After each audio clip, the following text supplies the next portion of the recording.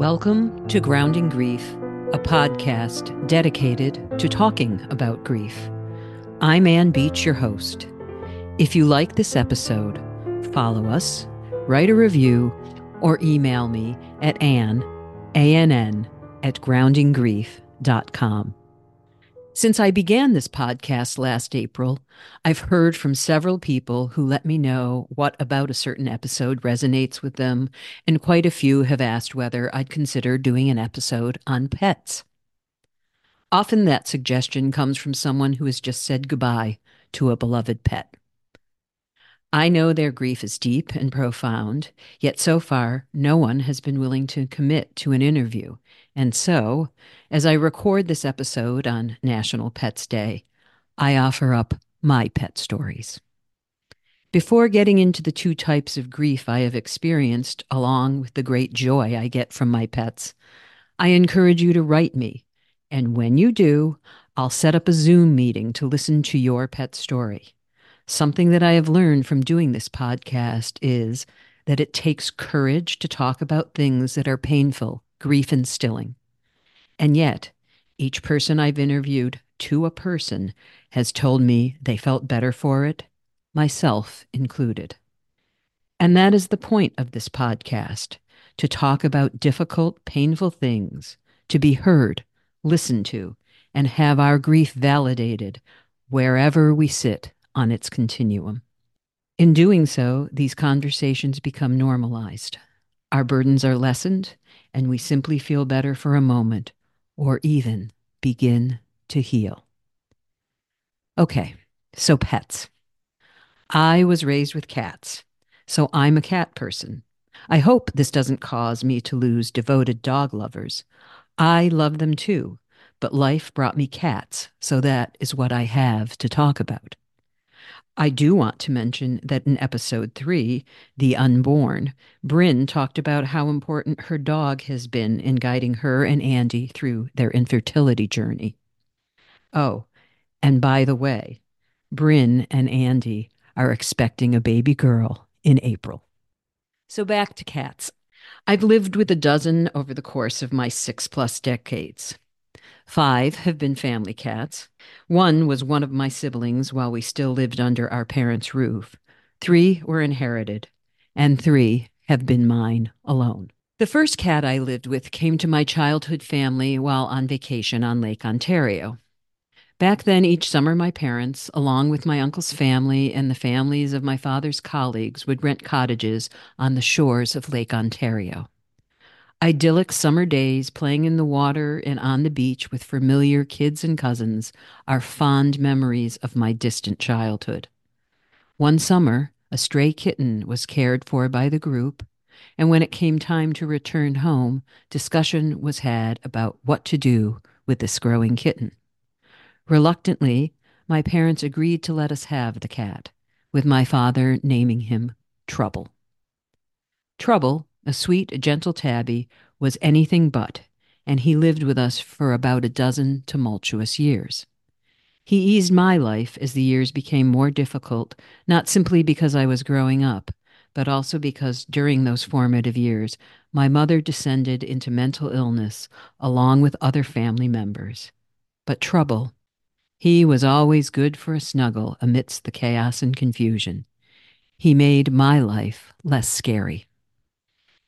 Trouble was aptly named, however, for his name foretold of the crumbling of the nuclear family into which I was born, and his end, too. In a last-ditch effort to keep the family together, my parents made a sudden move from Syracuse to Albany in the middle of my freshman year of college. That was traumatic enough for me. I left my childhood home and city for freshman year of college, only to return mid-year to a foreign city with no friends and an unfamiliar house and neighborhood.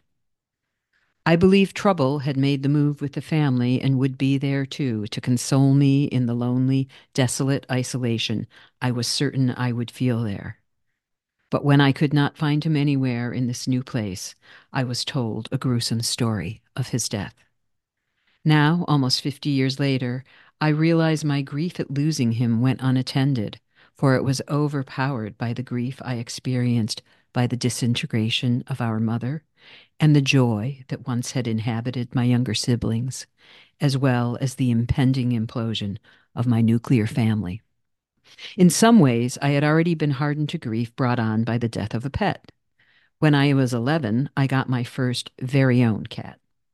Our neighbors had a litter of kittens, and our parents agreed to let my older sister and me each have one, probably hoping to instill a bit of responsibility in their two oldest.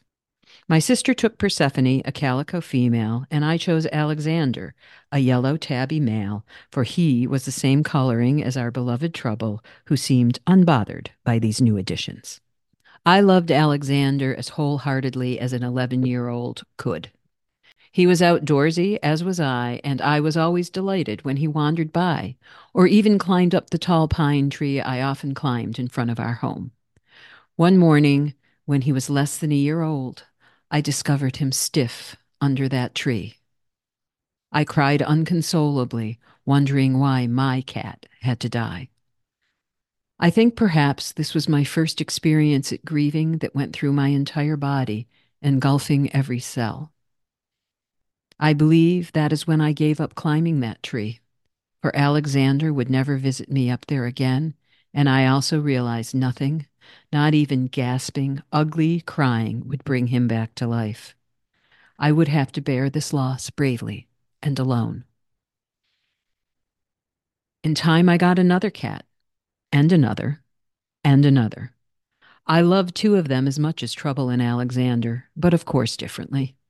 Louis Gatto got me through business and law schools, wrapping himself around the back of my neck when I studied. Later, Otis, a family cat, adored me and would sleep lying across my neck until one day he wandered off on new adventures, as my middle daughter has always, and I sometimes, believed.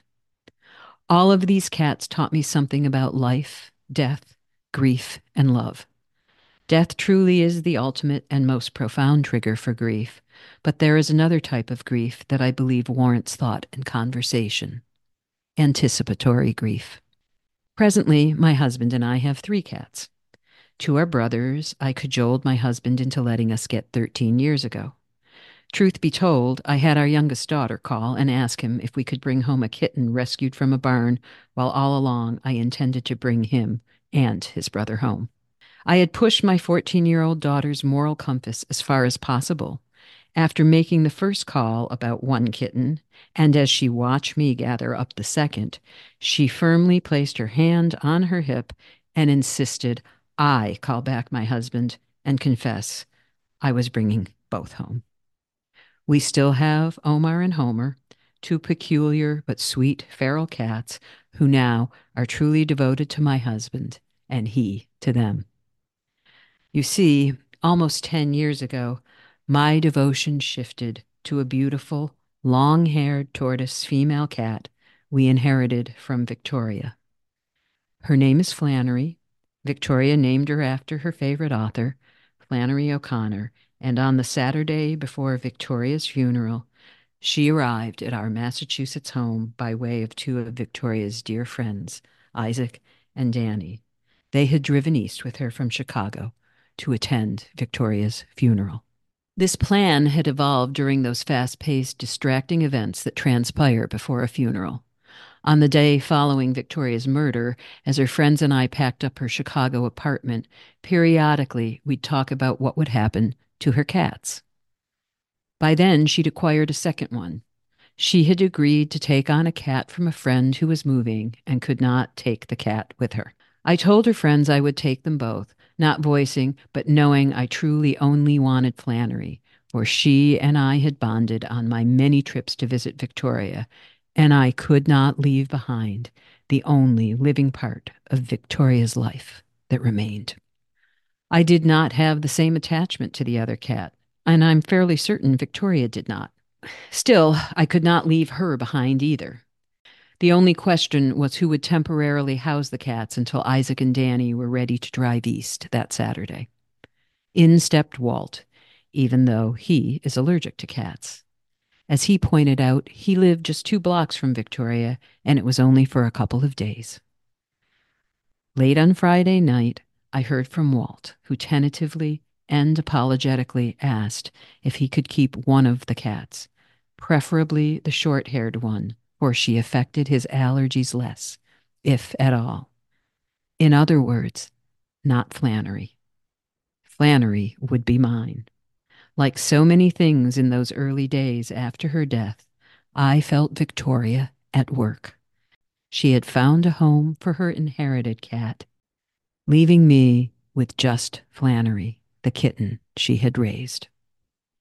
In the early days of my grief, when sleepless nights were common, it was Flannery who sat with me, providing warmth and comfort as her not quite 10-pound body nestled next to or on mine.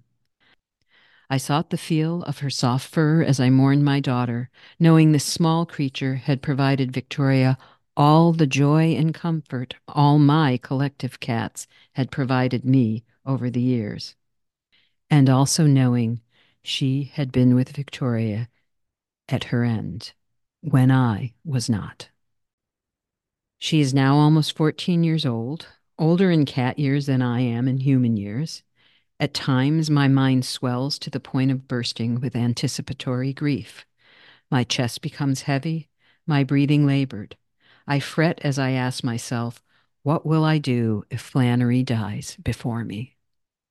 And it is likely she will do that.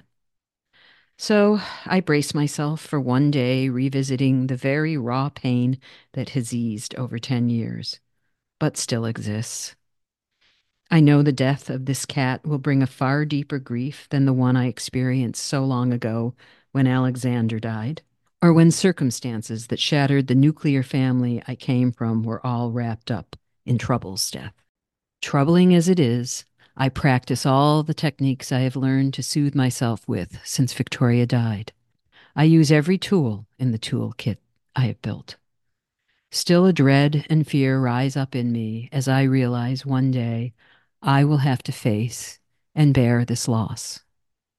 There's really not much more to say than that, except that maybe by being brave enough to talk about this, I've already lessened its pain, lightened its grip. I don't know. Really, only time will tell. I do know those closest to me will be there for me when that time comes. As they did when Victoria died, they will sit by me, walk with me, listen to me. And I'm fairly certain, as I gaze out windows in grief, staring at the beauty of this earth, I will repeat my old familiar mantra. It's okay. It's okay. It's okay.